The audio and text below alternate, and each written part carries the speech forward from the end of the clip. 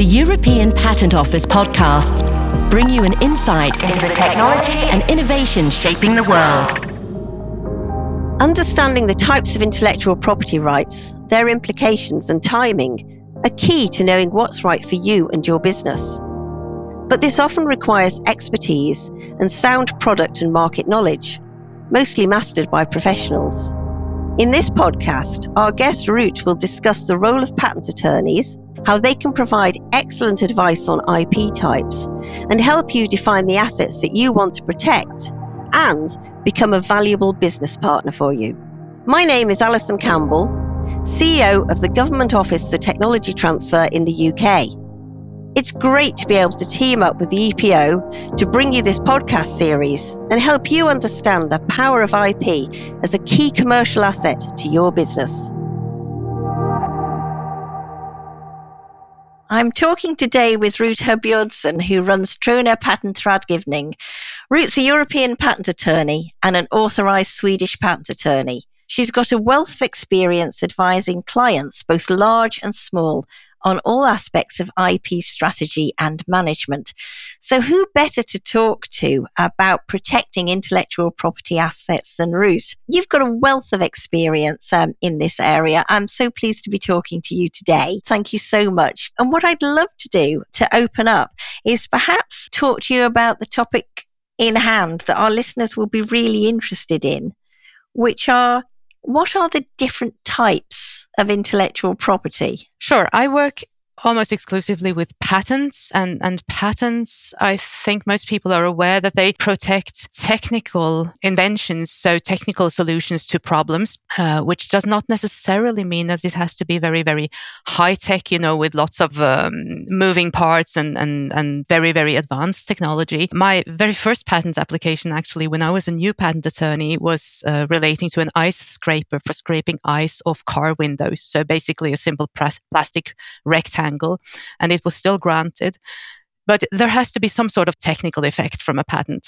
That's excellent. There's also other kinds of protection, aren't there? I think there's design rights, there's copyrights, and another one that's quite popular is trademark. And in fact, in podcast 1, we were talking to Maya, who's the CEO of a company, and she'd use both patents and trademarks. Could you just tell us very briefly what a trademark actually covers? Yes, well, a trademark is often called a brand or a logo, and it's usually a visual mark comprising an image and or some text. It can have some other form now too, but it's an identifier of the product, so that you will, when you see a car, for example, or a bottle of soda or whatever, you will know, oh, it's this kind of car or it's this kind of soda. Oh, very good. And how does that differ from, say, a design right? A design right, there is some overlap actually, but a design right protects the design of something. So the way it looks, the overall visual impression of it.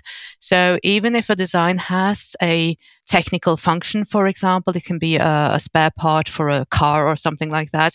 When it comes to design protection, it's only the way it looks that's considered for that. Then, of course, there's copyright. Now, that covers many different kinds of areas, doesn't it? In my mind, I often think of it in terms of literary and artistic works. But I guess the definition is slightly broader and the coverage is slightly broader than that. Yes, it protects a number of types of, or really all types of creative works. So, as you say, literature, art, paintings and sculptures and things like that, but also architecture, buildings, musical works, of course, films, plays, and that kind of thing.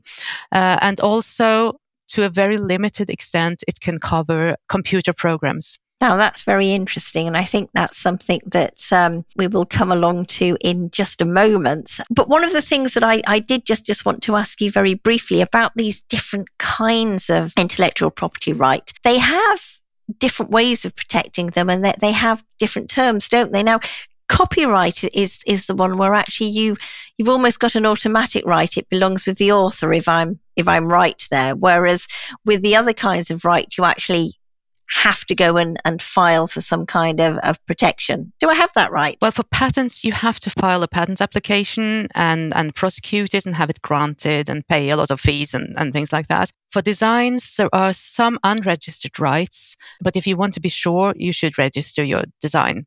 Also, for trademarks, you can register your trademark, and it's a safe way of ensuring that it's treated as your trademark. You can also just go ahead and use a trademark, and if it gets recognized as your trademark, it will be seen as such, even if you haven't actually registered it. Copyright is different because in most European jurisdictions, as far as I know, you cannot register it. It's sort of either it happens or it doesn't. So, but the creative work that's to be protected as or seen as copyright protected has to have a certain originality to it. Otherwise, it's not considered to have a copyright.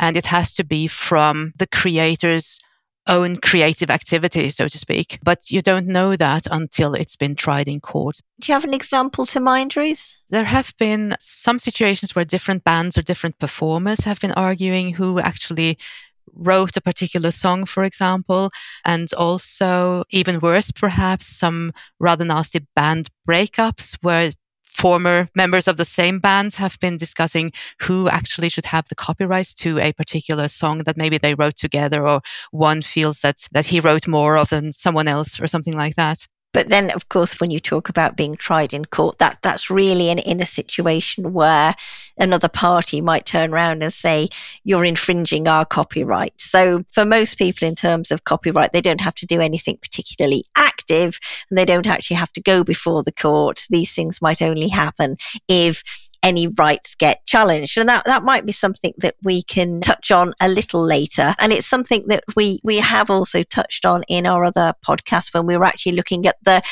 scope of rights and explaining the breadth of rights that you can get through protecting IP and what that allows you to do in respect of other parties. In talking about these different kinds of IP protection, one of the sort of key things that comes to mind for me is in terms of that visual is the Dyson hairdryer, for example, which there's a lovely example there of using many different kinds of IP protection. Now, I don't think the majority of our listeners will necessarily be coming up with a novel new hairdryer, but I've always been very interested in that because that's a real example of protecting technology through patenting. It's got a very unique look to it. So there's design rights in there. There's a trademark around the type of Dyson that hairdryer's got a very special name. And they've actually even put copyright against the instruction manual that goes with it. So absolutely fascinating in terms of how you can put, get a mix of IP. But I guess one of the interesting things, and you touched on it just before, is software. And that's quite a kind of changing area in terms of how you can protect software. Could we talk a little bit more about that? Because there's a couple of ways of doing that, aren't there? Well, yes, as I said, to some extent, computer programs can be copyright protected, but that is really only for direct copying of the program. So if you produce a pirate copy of something and try to sell that, could be a copyright infringement. So that's very, very limited. A patent, of course, provides a different kind of protection because it protects the underlying algorithm or the underlying principle of how this invention actually works. So if you have a patent for a software product, it will prevent anyone else from exploiting the same idea, even if they write their own program that looks different. Patent protection for computer programs is actually a very, very important addition to this, since copyrights don't really protect the underlying idea of the program, only the way it was actually written by someone, and only if that is actually copied by someone who is looking at it. Here's the thing, how does a company or an inventor decide what kind of protection is right for them? Have you had any experience of dealing with companies and how they approach this, or how you'd recommend people approach this? It has to be determined on a case-by-case basis, of course, and you have to look at what is it we want to have protection for. But you also have to look at how fast do we want this protection. Is it okay for us to wait a few years until we actually have a registered right? Or do we want something as soon as possible? And how much money do we have to spend on this? But if money is not an issue, maybe you will want to start with both a design protection for the way something is actually designed, the look of it, because you can get that as a registered right fairly quickly. and at the same time apply for a patent which will protect eventually the underlying principle of it. It will be more work to produce a patent application, and it will be at a higher cost. It will also take longer before you actually have a registered right, but those two can actually complement each other very nicely. If there is something that has both a unique shape or design and actually has a function that can also be patented. So I'm just going to interrupt you there because I really like that idea of actually thinking quite strategically around this, not just in terms of what assets do I want to protect, but actually that strategic thinking, which is what's the order and phasing of this? And I guess that's very helpful as well in terms of thinking of your product or service development, and how far you've got with that, and when the appropriate time is to take out protection, as much as it is around thinking about how do I actually plan my budget spend. And I have to say on that piece, that's something I'd really like to talk to you about as well. I mean, you've started a business yourself, and you know the value of protecting IP, but also that it can be quite costly.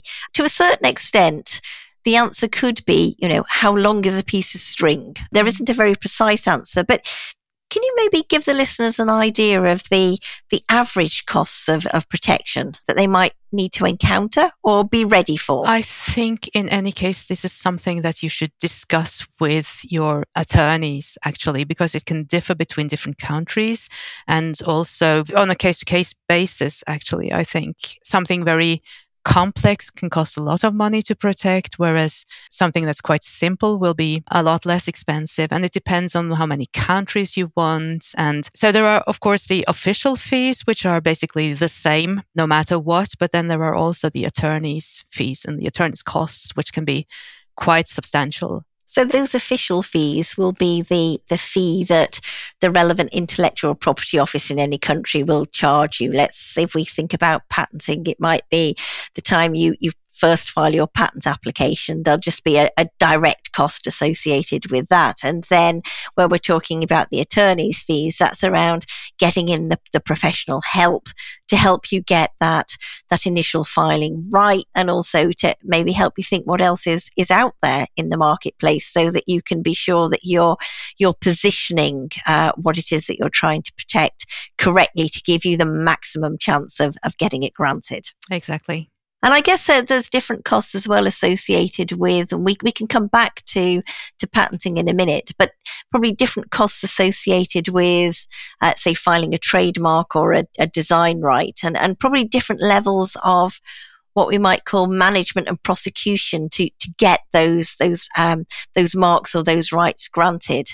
Patenting is usually the longer process, isn't it? It's the longer one, yes, both from a point of view of getting everything ready for filing, because you have to write everything down for a patent, and you have to be careful about your phrasing, your choice of words, that everything should be technically correct, but also written to be as future-proof as possible. So it's quite a lot of work if you want to do it properly, whereas design protection can be obtained a lot more easily by submitting drawings. I mean, there are formal requirements of the drawings, of course, but it's a much easier process than preparing a patent application. And that brings me to ask you the question, very close to your heart and your professional skill set. What's the role of a patent attorney if somebody's coming new to this sort of space and they're looking for somebody to work with? What kind of features and characteristics do you think they should be looking for? When you start talking to a patent attorney, of course, it's easy perhaps to think that, a patent attorney writes patent applications and helps you patent things. But I think the role of a patent attorney in modern times should be a lot broader than that, actually. We have an advisory role of finding out what is this item that you're actually seeking protection for? Do we think it's worthwhile? How much money do you have? What is realistic for you? Where are you? In which countries are you active, or are your competitors active, and things like that? And maybe sometimes even say, I really don't think you should try to patent this. I think you should go for design protection, perhaps, or I think you should instead create a good marketing strategy and a good trademark and go for that instead. So I think the role of a patent attorney these days is not necessarily to say, oh yeah, you have something here, we can patent it, let's do it. But to say, yeah, we can, but is it really the best path forward for you at this stage? Or is it something else that you should sort of focus your efforts on? That's really encouraging to hear. And I think I certainly know when I talk to entrepreneurs and small business owners that it can sometimes be quite challenging to really understand what you've got in terms of it, and that intellectual property asset, and what kind of protection you might need. And very interesting to hear you say there, well, maybe it's not a patent. Perhaps you might be better advised to go for a design right. And I know I was talking to somebody earlier in the week, and between us, I was thinking, well, you could consider this, or you could consider that, and you might even consider that kind of a right. And my advice was actually go and talk to an IP advisor or an IP attorney, somebody who's really well versed in this, because it may be that you think you can get rights in all these different areas, but strategically it's best if you just go for one or the other. So really, really good to hear you say that, because it can be daunting. And I think that the way you've described it there, it's very much the patent attorney almost as a business partner, which is, I think, quite, as I say, quite an encouraging way to look at it. You were mentioning there now different countries, and that's also useful for people to think about strategically, isn't it, in terms of where they plan to make their product, for example, and where they intend to market the product or the service offering or whatever. And it's not necessarily just combined to one country. So is it possible to go and seek, say, patent protection in different countries? And what's the route to getting there? There are different routes, actually, and that's also something that a patent attorney should be able to help you with, figuring out the best route to the geographical coverage that you need, depending on your situation. Normally, you would start by filing in one country, perhaps, or by filing in the EPO. And then later on, you can file in other countries as well. And there are some cooperations that you can use to save some costs, at least initially, and to make the process more efficient for you. But ultimately, a patent right is geographically limited normally to one country, actually. So if the Swedish Patent Office grants a patent, that patent will be valid in Sweden, for example, only. Maybe in a year or so, when the unitary patent protection will come, there will be a number of EU countries where you can have protection in one go, so to speak. But ultimately, at this point, a patent is geographically limited to one country. So you need to think about which countries do I need and how do I get there in the best way. And you mentioned there being able to use different kinds of cooperations, and I think that's a great thing about the patent system. Many of the patent offices, many of the different countries and territories actually all have a common agreement and understanding between them. So it's, whilst you might have to get your patent granted in an individual country, it's possible to be able to use your initial filing as a platform to do that. So listeners shouldn't feel that from the get-go, they've got to go and think about filing in every country in Europe, plus the USA, plus China, for example. They can actually take their time. They can make an initial filing. When they get to the end of that phase, 12 months out, they can then move on to thinking of using that piece of not protection, but the patent application that they filed then. They can use that as a springboard and begin to go through a process of internationalization, choosing the different countries that they might want to go into.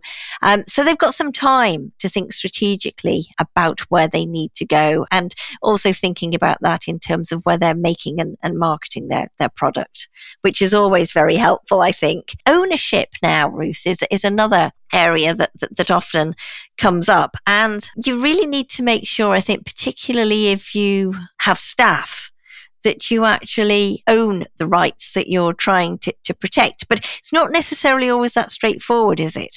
This is a matter of national law. So within the contracting states of the EPO, there are 38 different legislations covering this. So quite often it will be like if you're an employer and your employees make inventions that are linked to your business area, there is some right to acquire those inventions and apply for patents on them, or they automatically go to the employer. It differs between different contracting states. So you really, really have to know what is the case in the country where you're actually operating.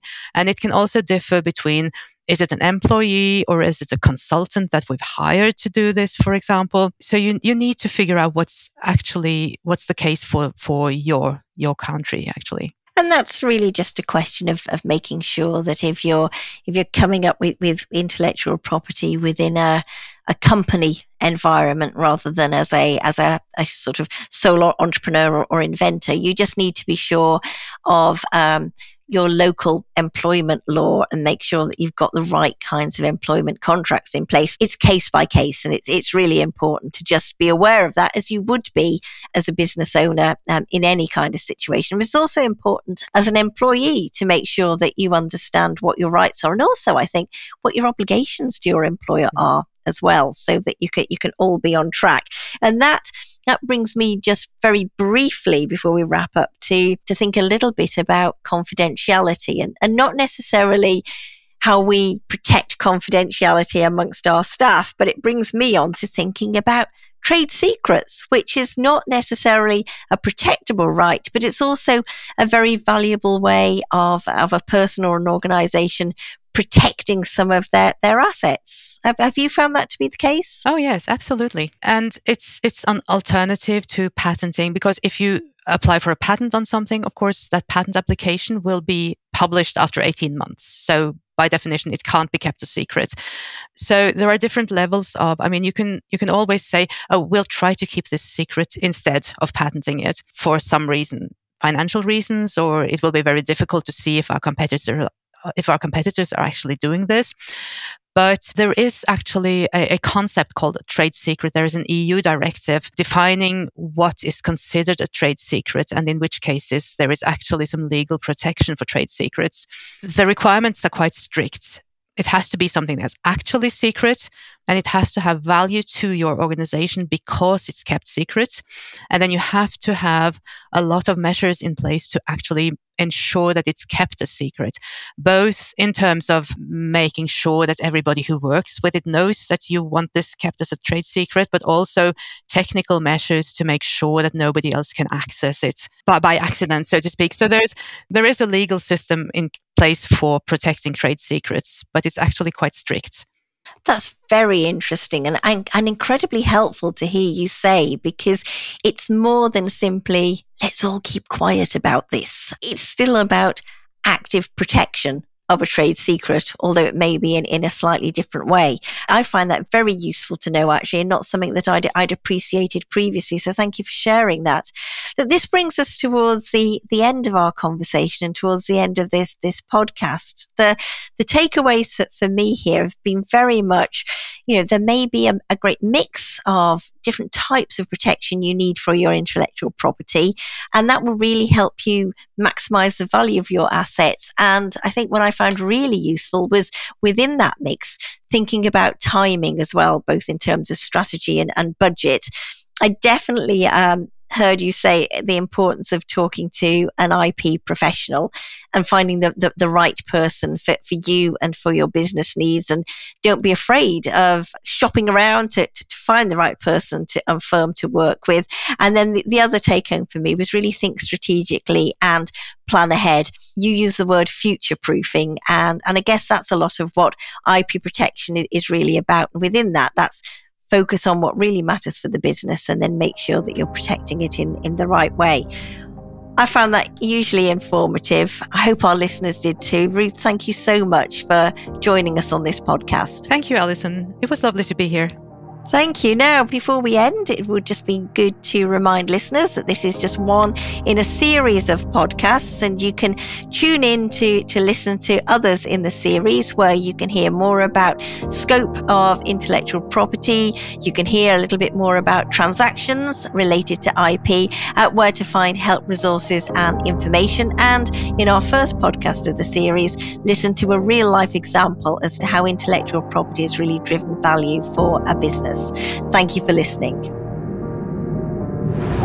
Subscribe to the European Patent Office's podcast channel, Talk Innovation, at epo.org or on your favourite podcast platform.